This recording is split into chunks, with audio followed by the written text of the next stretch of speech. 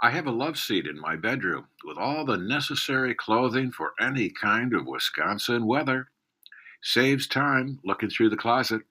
On my couch is a t shirt, shorts, blue jeans, sweater, light and heavy socks, light and heavy shirt. I know it sounds messy, but it's at the ready. Like a week ago, when 86 degrees suddenly switched numbers.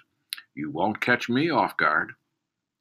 Good old St. Paul has his preparations for any kind of weather. However, his collection needs a chest, a big chest at the foot of your bed. Inside it is full armor against the devil's schemes. Then there's the belt of truth.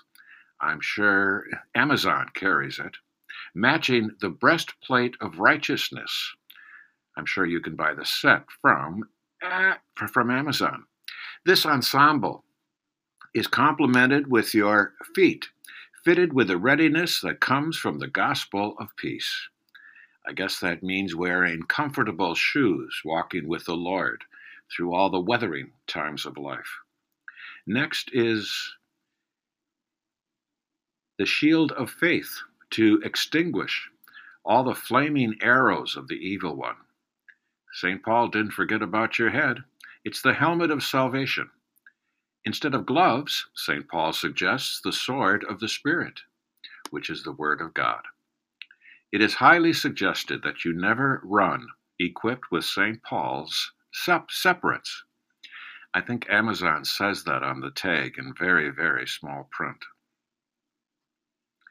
God grant me the serenity to accept the things I cannot change, the courage to change the things I can, and the wisdom to know the difference.